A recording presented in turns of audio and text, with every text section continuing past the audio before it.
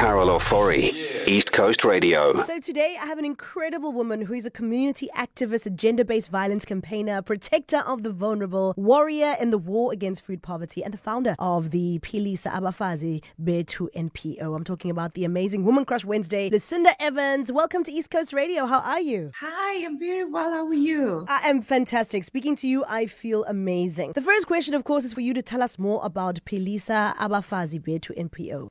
Well, Philisa Abafazi Bethu Women and Family Centre was originally born on the bridge of the Umzivubu River in the Eastern Cape. And about 15 years ago, I did a road trip. Didn't know I had to go to Port St. John's. And that time it was map books. I drove from Cape Town. I underestimated the drive. I was driving alone. And I could only make it as far as that bridge. And I was violently sick. It was a very hot day. I didn't drink enough. I spent the night on the bridge. And the women that were selling the mealies were taking care of me. They sat at the car. Wow. And the next morning, there were tourists coming past. They saw the CA registration and stopped and asked me what's wrong. And I said, I'm sick and I'm going to Port St. John's. I don't know where it is. And they said, my God, you're just around the corner from it. And went there. I did my business and I came back. I stopped at the bridge and I gave the ladies all my accommodation money that I had as a token of gratitude. And when I came back to Cape Town, I spoke to my friends about my experience and I said, what does healing mean in isiXhosa? Because I didn't speak Xhosa. And they said Philisa. And I knew Abafazi was women and Bethu. Random. And fast forward, I started the project then a year later in my dining room after witnessing domestic violence. And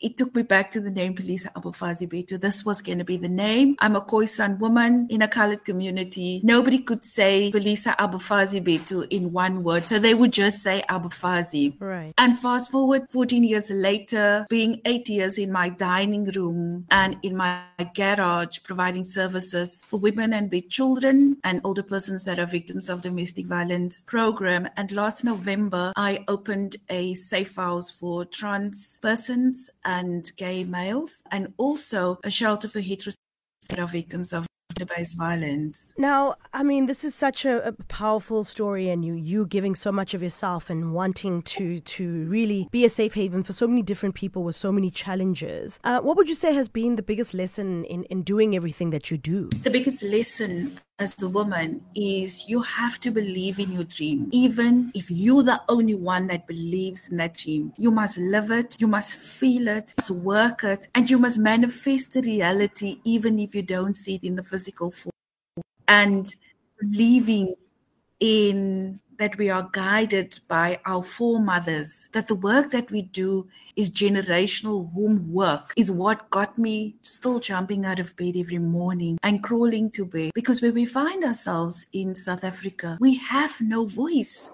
As women, we are not even represented properly in government. Our deputy president is not a woman. Our president is not a woman. And if you look at all the key figures and the decision makings that makes daily decisions on the safety of our bodies, it is not women. So I want to put it out there to the women listeners, the entrepreneurs, the business women, the women that might enter politics in 2024. You have to believe that we'll be able to do it. And when we get to the point of success, sisters, we need to turn around and stretch our hand out and help another sister, even if she is blessed before you are blessed. Because this is what it's going to cost us to save ourselves as women, our daughters, our mothers, and the other women in this country. Right. And lastly, your message to specifically women that are victims of gender-based violence. I need you to find the services of emergency safe houses. Do not be silent. Do not sit there as survivors of gender-based violence. Go and get the help. It is there.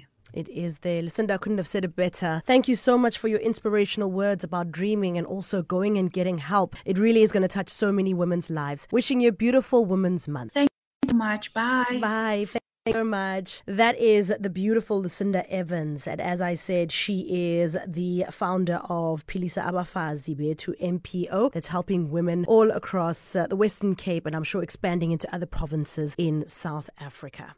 Carol Ofori, weekdays 9 a.m. to 1 p.m. East Coast Radio.